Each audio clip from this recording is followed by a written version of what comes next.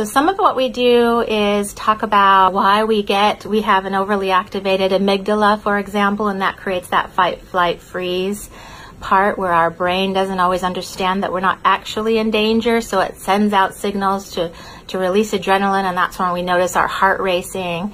And what's important to understand is that you kind of think of it as having two parts of your brain. There's the emotional brain and there's the cognitive brain. When the emotional brain is activated, the cognitive brain kind of goes to sleep. And within the cognitive brain is where you have rational thought and facts and information. Whereas in the emotional brain, you are trapped in emotion, irrational thought. You can lose focus, lose access to memory. That's where we can get very reactionary and even have meltdowns, for example.